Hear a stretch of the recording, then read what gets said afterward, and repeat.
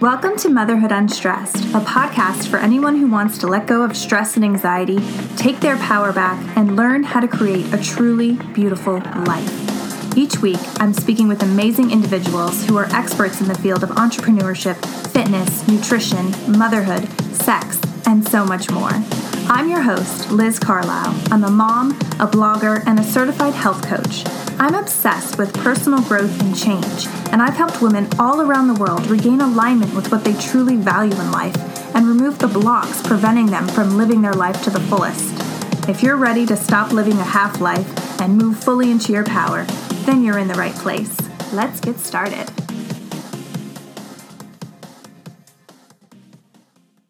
Hey guys, in this episode I'm speaking with the amazing and brilliant Jamie Sumner. She's the author of the book Unbound, Finding Freedom from Unrealistic Expectations of Motherhood.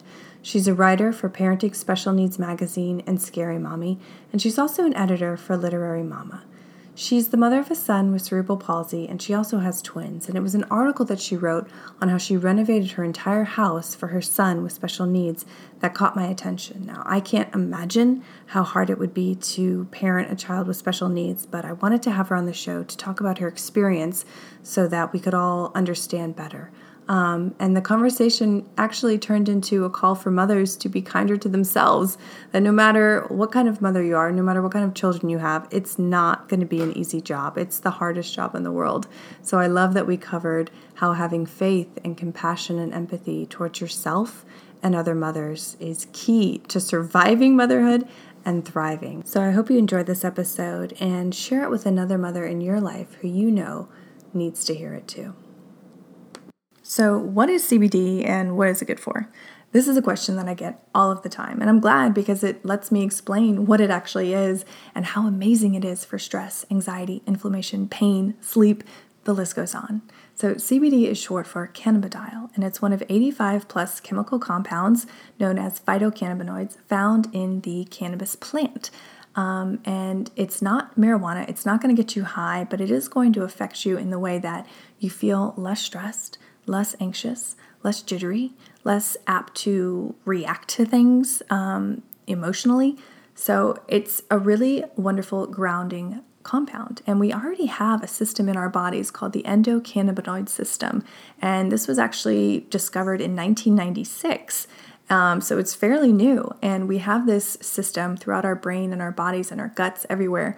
And when that's out of balance, you feel depressed, you feel anxious. And so adding in CBD is a really great way to bring back homeostasis to your body so that you feel like you should feel, you feel good. This episode is also sponsored by Four Sigmatic. This is the Finnish company bringing you medicinal mushrooms that you can put in your coffee, in your smoothies, or just in some hot water.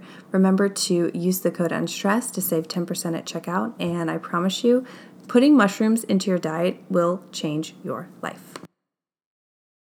Well, hello, Jamie. How are you? I'm so excited to have you on the show today. Thank you for being here. Thank you for having me. So I love context. I always ask my guests to start us off by giving us a little bit of context. So can you just start by sharing your journey to motherhood, the events in your life that led you to where you are now, a beautiful writer who writes so wonderfully about, the experience, the journey of motherhood? Oh, absolutely. I guess I'll give you the two-pronged version, which is like the mom me and then the work me, because I'm kind of both. But I'm the mom to 3 kids. Charlie is 6, and I have 4-year-old boy-girl twins, Jonas and Cora. So it's very busy at our house. And Charlie has cerebral palsy, and he's in a wheelchair. And I write a lot about him and about special needs and what it's like to parent a kid who has physical disabilities, and also he has communication, like he's limited verbally, and it's just a different way of parenting, but it hits at all the same things that we all struggle with in our parenting. I mean, you still have to figure out how to discipline and how to encourage your kids to make friends and to play nicely and to be kind to their siblings. And it's all the same things. It's just a different context. I have written for the New York Times and the Washington Post. And there'll be another, I think, New York Times piece coming out in December. Some other places. Scary Mommy. I love Scary Mommy. Me too. Yeah, they're fun. They're fun to write for and they're fun to read. Mm-hmm. If you ever need a smile, Scary Mommy on Instagram will probably do it. I am also an author of a nonfiction book called Unbound. And it is actually, this is where my mom life and my work life meet. It's about how I came to be a mom. It's about our struggle with infertility and fertility treatments and everything that kind of came about to actually get Charlie and the twins. It was a long, hard road for us. And Unbound is kind of an encouragement to women who are trying to be moms. And it's also an encouragement to moms if where they are doesn't look like where they thought they would be, or if they're kind of struggling, I guess, with finding satisfaction with where they are. Because I think that's a really hard thing when you basically judge how you're doing as a mom by like what you see around you and kind of the social media version of everybody. It's hard to not be difficult on yourself and not to find fault with yourself, I think. And so the book's kind of actually you're doing better than you think you are. And it's more of an attitude switch than it is just, here's how to do things differently. It's more like, actually, you're going to be okay. You're going to be okay. I love that. I was going to ask you about your book later on in the interview, but I want to kind of touch in on that since you mentioned it. Obviously this is something that we can all use help with. I know my own personal story, like it's hard not to constantly compare yourself to others because you're like, you want to do a good job and you want to feel like you're, doing the best for your children. So, what are you kind of touched on it, but what are the core tenets of the book? What are the real life lessons that you want readers to get out of it? Well, first, the book is faith-based. So it's the way it's structured. Each chapter kind of carries you through part of my journey and through into motherhood, but it also discusses different women in the Bible that were basically renegades of their own kind, that definitely led unconventional lives. And yet, if you looked at their story based on the facts, you would think that perhaps they were not doing things correctly. They weren't following the rules to make themselves a successful woman of ancient Israel. Mm-hmm.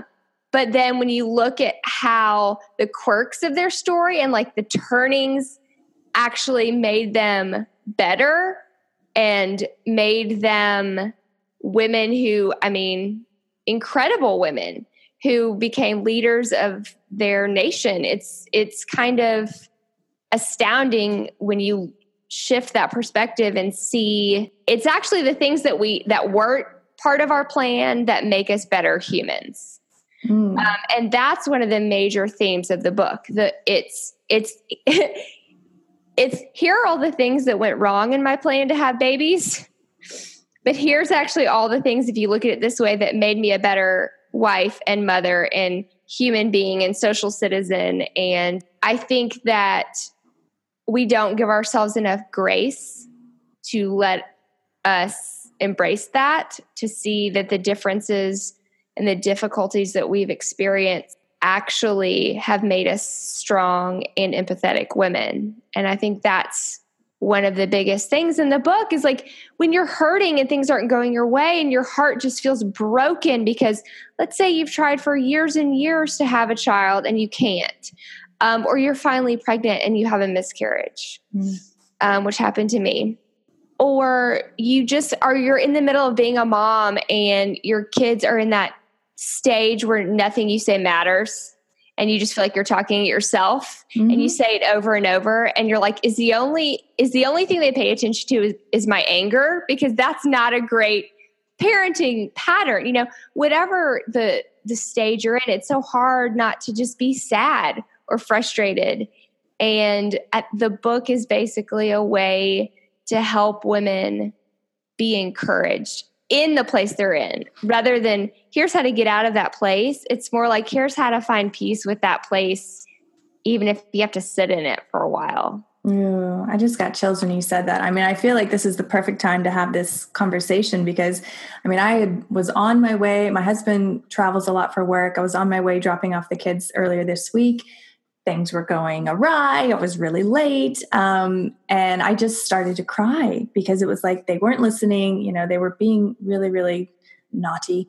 And I just felt, I just had that moment where I was just like, I'm failing, you know, this is not good enough. And then, like you said, it's like, there's nothing you can really do except keep soldiering on. And I love that the book is about encouraging, you know, yeah, it sucks. This is a hard moment in time. And it sucks when they're teasing and it sucks, insert whatever. But I love that, you know, your message is really, it's going to be okay. Sit in it, survive. You're going to be okay. Like, I love that because we need that, you know, it's so needed. I mean, how many books out there on parenting? It's like, do these 5 steps to a better morning, or these 5 things to discipline in a non-judgmental, whatever it is. Like, we have enough of those. Like, there's not enough out there that's like, here's how to be kind to yourself. Yeah, which is so key. I mean, because I feel like if you don't correct that and like you said, give yourself some grace, it gets even worse, you know, and then, you know, you're doubting yourself and not trusting yourself when in fact you are a good mom, you know, you're just having an iffy kind of day. Yeah. Or year or whatever season you're in. Like, it's hard when it's like a many small moments that add up that just make you feel weighed down. Yeah. And you're like, I just don't know if I can bounce back again. Yeah. Okay, here's an example. So yesterday was a lovely day. I took I was going to be fun mom. So I took the twins to the zoo in the morning, which was great. And then my in-laws were in town. And so we met them plus my husband for lunch, which is fun. We never do the like, let's go out to lunch thing. So we did that, went home for nap, and I let them play together in one or the other's rooms for a little bit before they sleep, just to, you know, they want a little more time. It helps them kind of just nap, you know, get split up a little bit, but they're still having time away. From the bottom, I go up to get them to separate them. From the bottom of the stairs, I hear the sound of paper ripping. I already know what this is before I get up there because they've already been in trouble twice, big trouble for this. And I go up the stairs and I open the door and they are just shredding books. They are shredding books. You can't even see the floor. Oh, it is covered. And one wall is completely covered in crayon. So, and it was this moment of like, oh my gosh, we have just had this amazing 2/3 of a day. Can't you just be a little grateful for how great it was and just let it be a good day? And how could you not have listened the thousands of other times that we've said, don't rip your books, or all the times you've gone in timeout for it? And I stood there and I was so just like taken aback by the fact that this was happening again. I started to cry and they both look at me like, what? I mean, it's like 2 puppies that are like, turn their heads to the side and they're like, what's she doing? And I just had a moment where I'm like, okay, I can't even pretend to be okay with this. I can't pretend that it's fine. I also can't come up with the proper lecture right now because I can't even find the words. So they both went downstairs. They went in timeout. I put myself in timeout because I just needed to have a break from them before I could think of what to say. I called my husband, who said a lot of things on the phone that I did not repeat to the children, you know, and it was just one of those things where I'm like, this is not going to go well. I'm okay with that because this is one of those moments where I'm not even going to pretend to handle this well because I can't. Yeah. Well, it's good you had I enough think self-awareness, in that yeah. moment. So many Well, people I'd don't. had a lot of practice. They've done it enough times. It's like dress rehearsal 37 over here. Yeah.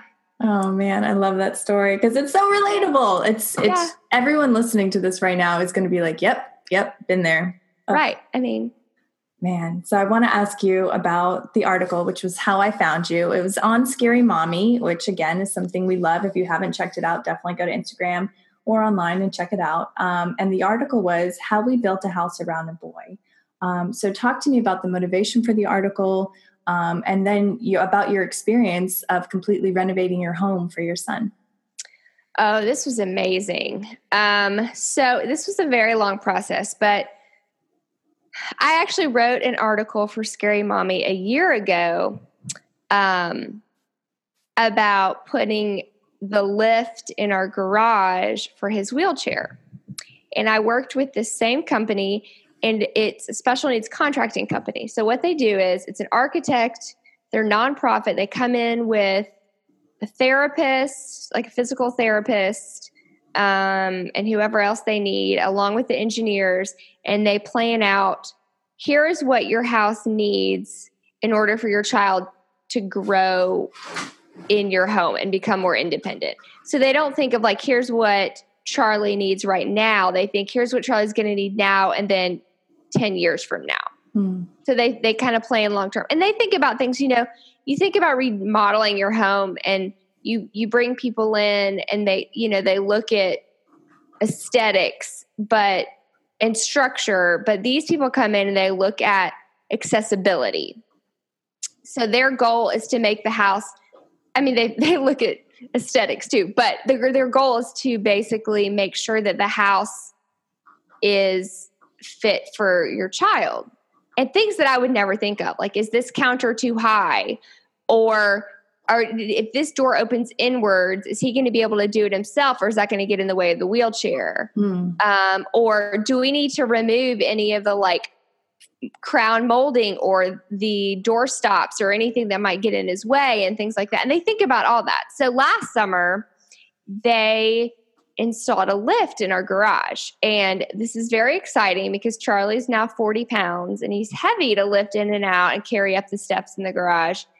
But what I actually talked about in the article, and I talked about this a little bit in this one as well, is that I didn't know that I would actually grieve a little bit when we finally used the lift for the first time, because I didn't know how much it meant to me to carry him out and set him in his wheelchair or put him in the van, and lift him out of his bed and have him in my arms. And it's not that I don't still do that, but it was just this idea that now I don't have to. And what if he now prefers this? And he loves the lift because he can push the button himself. And like, what kid doesn't want to push a elevator button or lift button, and he loves it. And I think my fear was, so I'm adding this level of independence just like you would with any child. But what would it be if he doesn't need me as much anymore? And hadn't even really thought about it until that moment. And it was hard. It was hard to embrace. And then what we did this summer, which was crazy. Charlie's bedroom was upstairs. And again, he's heavy. And the way our stairs are structured, we couldn't do a stair lift. So like you couldn't do the chair on the stairs. And it was getting to the point where like it was kind of unsafe to carry him up and down the stairs like at night. Or, my dad actually fell once carrying Charlie down the stairs, and he took one for the team and bruised his side up and down, but Charlie was fine. And, it just wasn't safe anymore. So, and because of our HOA, any of you that live in the suburbs and have to deal with an HOA, we couldn't add on really to the house because we're technically in a flood zone. It was this whole big mess of like, well, gosh, what do we do? He can't stay up there. And if we switch rooms, it doesn't solve the problem of going up and down stairs in the middle of the night. And then we wanted him on the same level as us. So we decided that who uses the dining room anyway, which we weren't even using it as a dining room. And we decided to tear down walls and make that his room. And it was, so this company contracted out the labor, and it was this group of this men's Bible study, okay, that were doing the demo. And they're all these old retired men that were like so sweet. And they came in and they tore up our dining room, and they put in sliding pocket doors so Charlie could do that himself, and it didn't get in the way of the wheelchair. And we had him put in a big transom window above the sliding doors because Charlie's scared of the dark. And so with that window up there, he still has enough light from the living room, and it made it feel open for him. So I chronicled kind of this process and wrote about it for Scary Mommy again. And this time it's funny. If the lift was like more independence, this was just pure excitement because now he was down on the same level with me.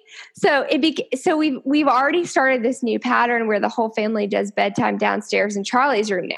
And it's brought more community to our family. Like that was the whole point. Like Charlie felt so isolated in his room, and he didn't spend a lot of time in there. And now he can hang out in his room if he wants, and it was a big deal for us. And these are the kinds of things that I have to think about all the time with him. I have to think about what are the steps that make him more a part of our family, make sure with the twins that they pay attention to their brother. They're pretty good at that. They're good at taking care of him. But when he's limited verbally and they're very loud, he can get lost in the mix. And I have to be very protective of him and the attention that he also needs to get. And so his room downstairs has made that so much better for all of us. That's beautiful. And I love how you said in the article, how your grandmother had said, if you carry the baby calf up the stairs the whole time, you can carry the cow. And when I read that, I just got chills. And you were like, I don't want to do that. I shouldn't, I don't want to, but you're still so connected. You don't want to lose that bond either. So, and I think that that's something for those listening, you have children, you feel that regardless. I mean, you see it in a much more stark way, but we all have that connection. When they start to get more autonomous, we grieve it, we want that for them, that's obviously a good thing, but it's like this part of you is now becoming separate.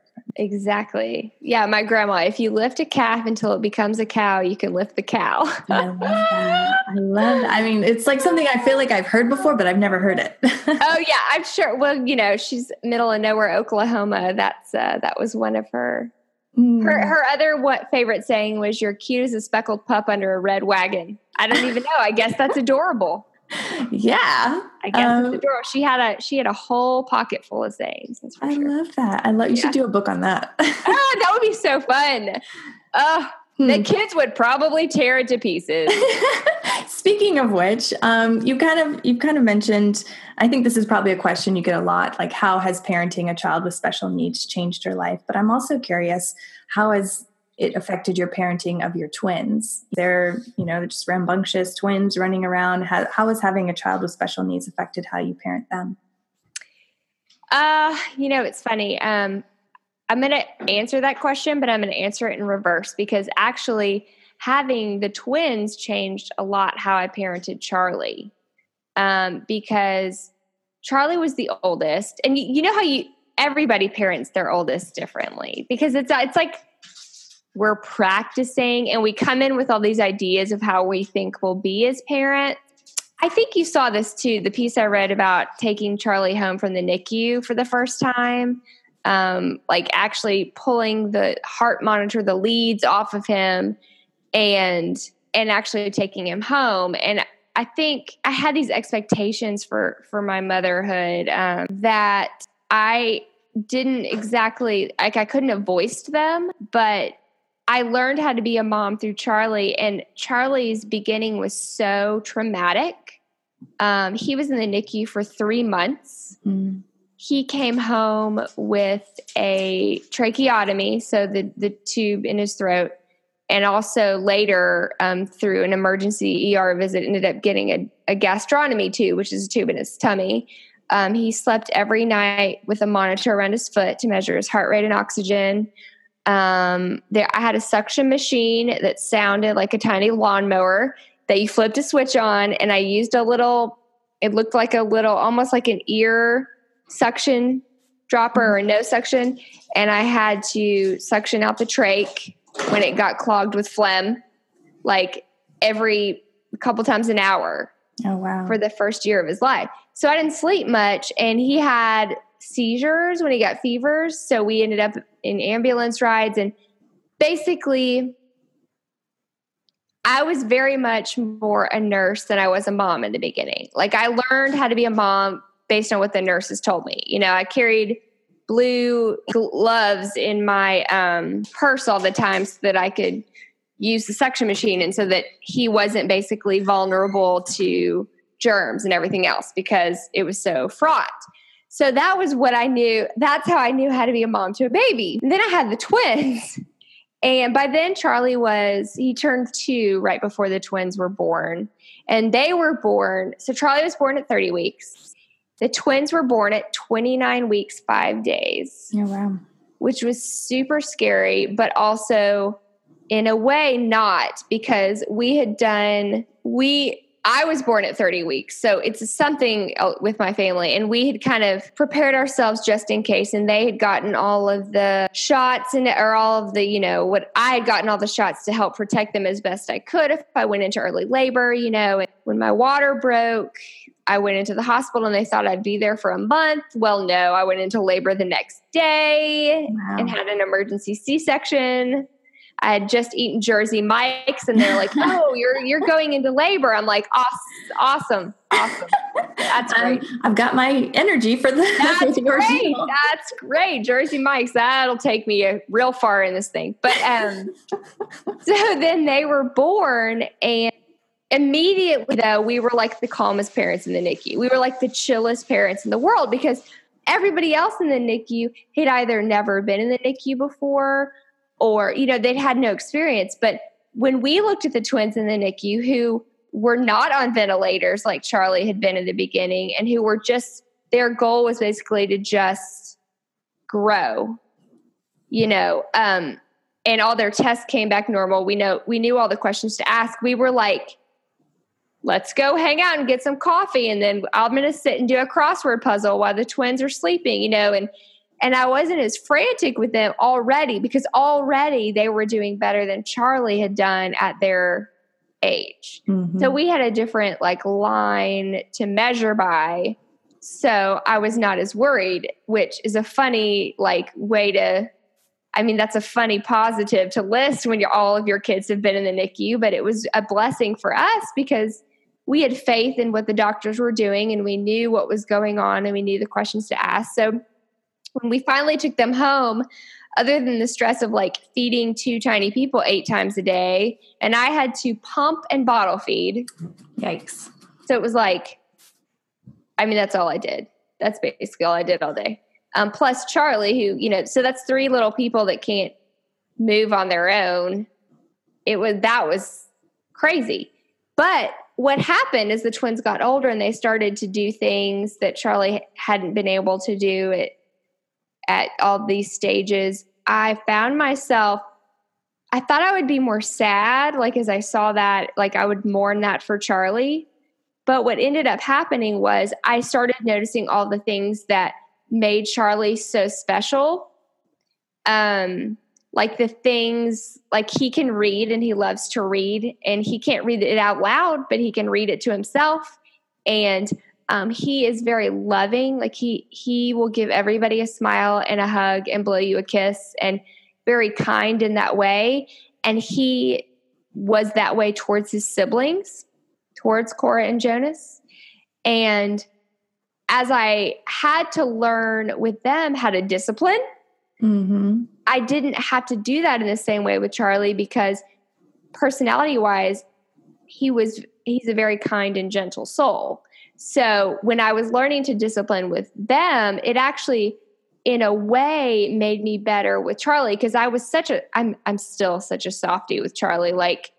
My husband was like, you you've got to be a little tougher on him because you give in so much and he's manipulating you. And I'm like, no, he's not. He just loves me, but he is manipulating. He might love me also, but so they helped me be better and with Charlie and more like I started to parent Charlie more like you parent any kid instead of like, oh, this special kid, you know what I mean? Which was so necessary for him because if I want everybody else to treat him normally and to include him in the ways you would want any kid to be included, then I'm going to have to do the same thing.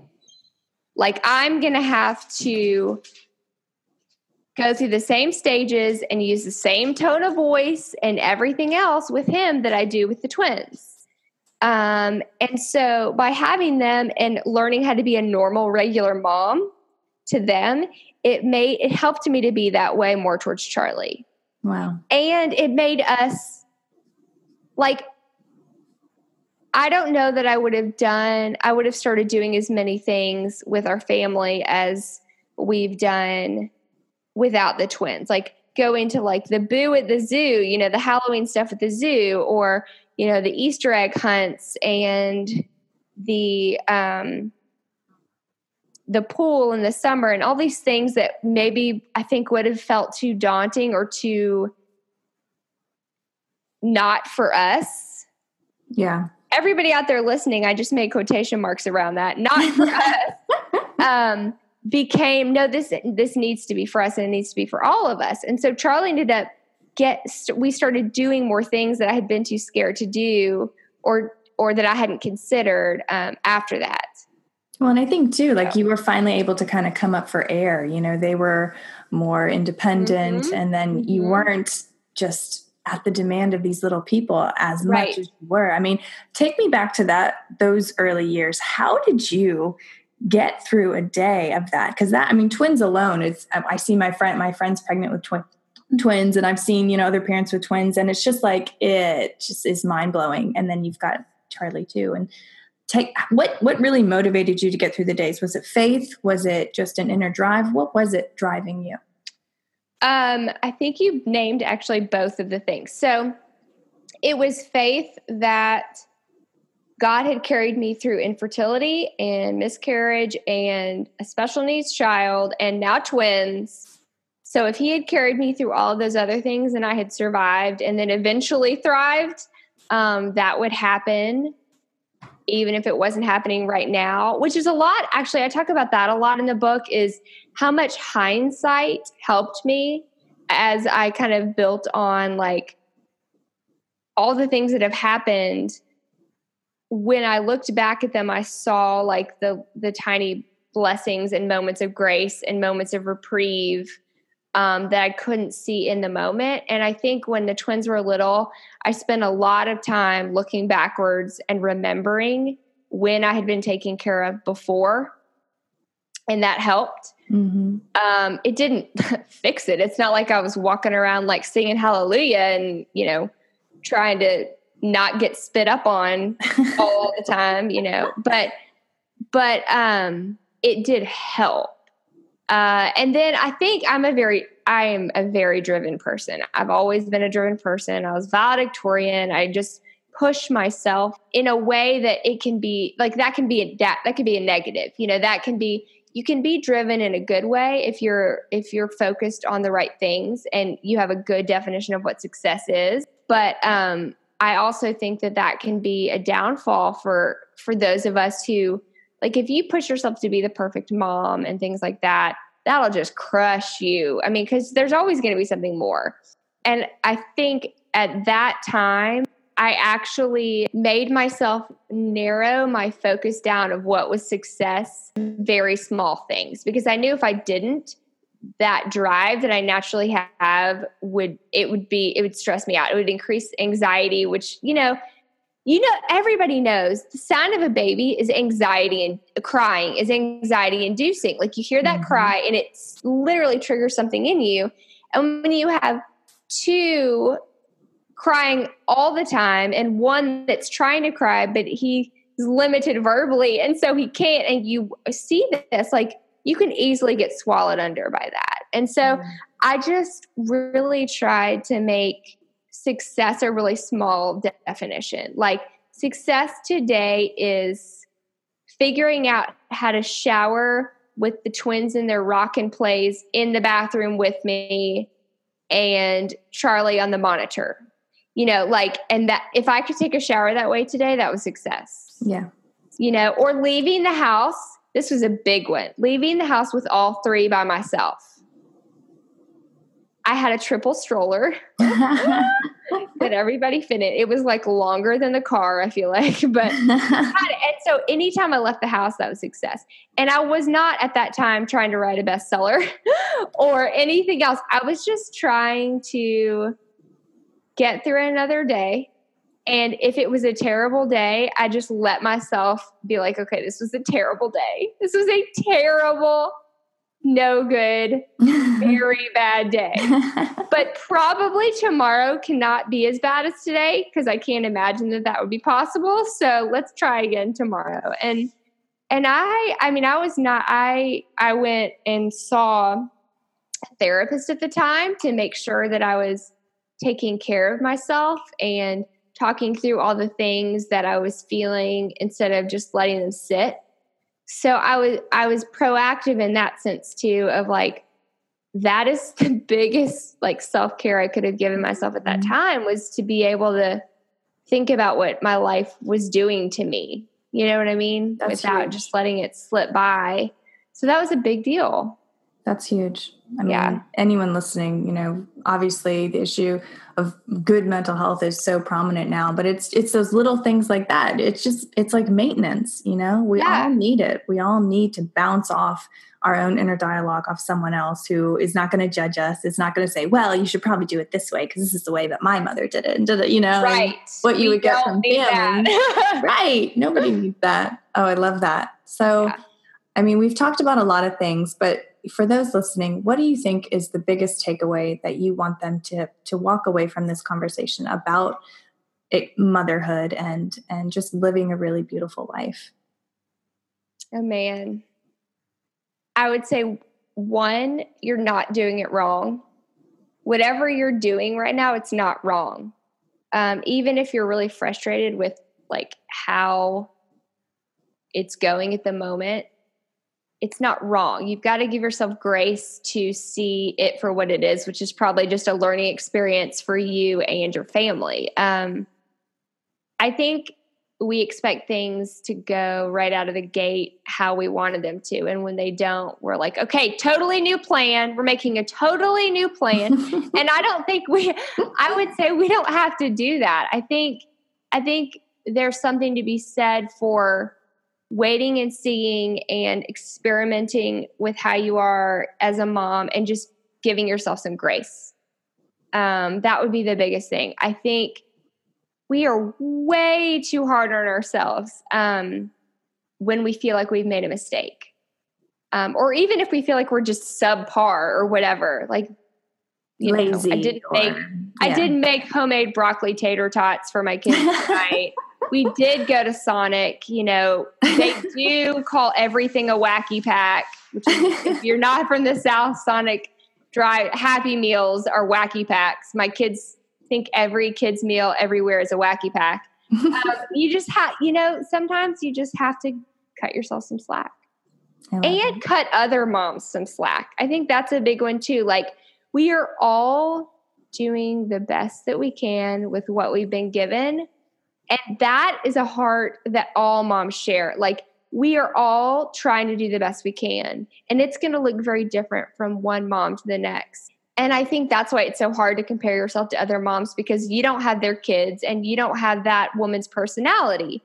So it's not going to be the same. So I think grace as you walk down the road that you're on for yourself and for other moms as well, I think is the biggest thing I would say.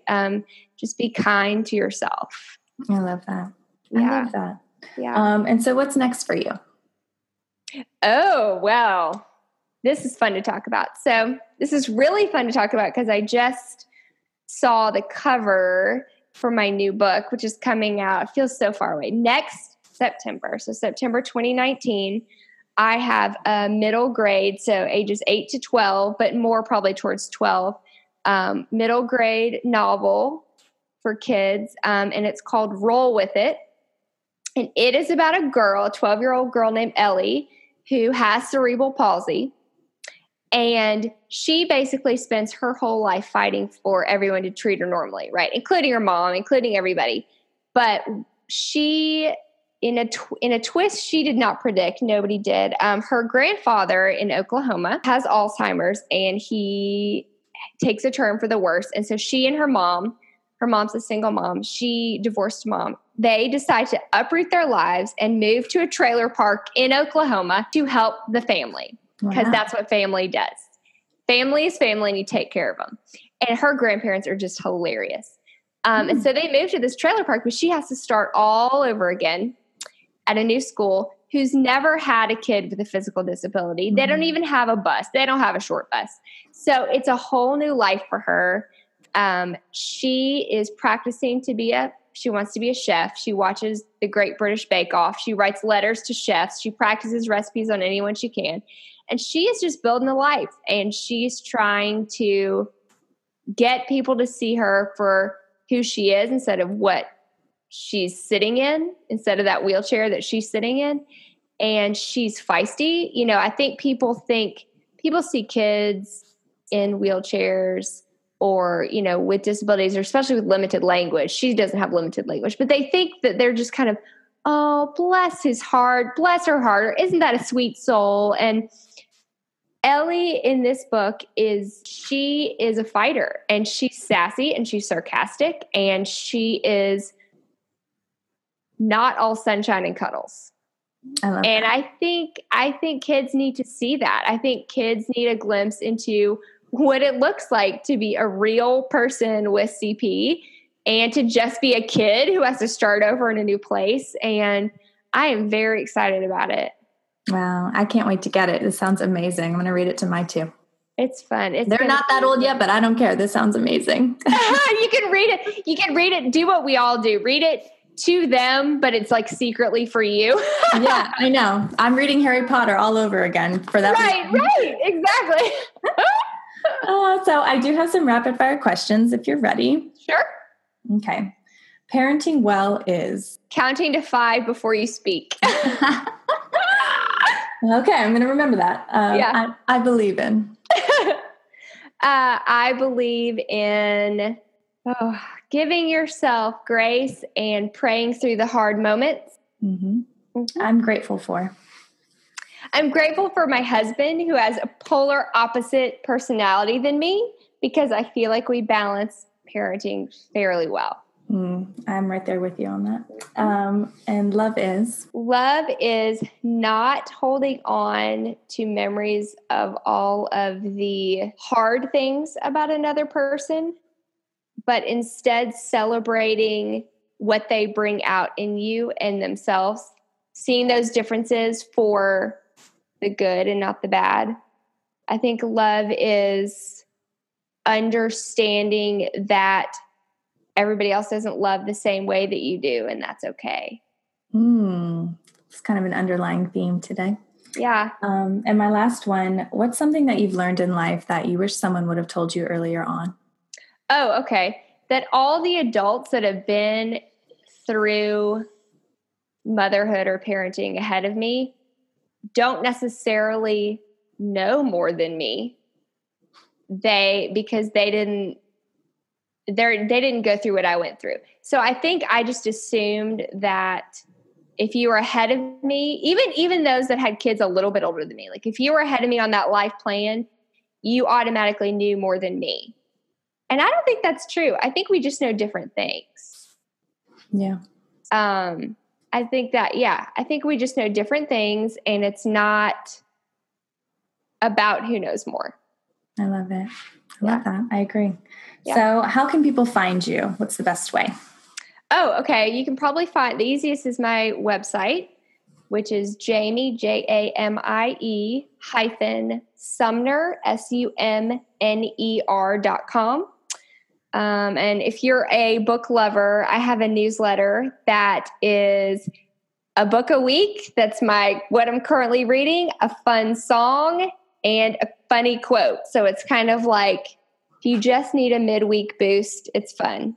Hey guys, I hope you love this episode with Jamie Sumner. She's brilliant, and I really took home the message that we all need to be kinder to ourselves, especially as moms.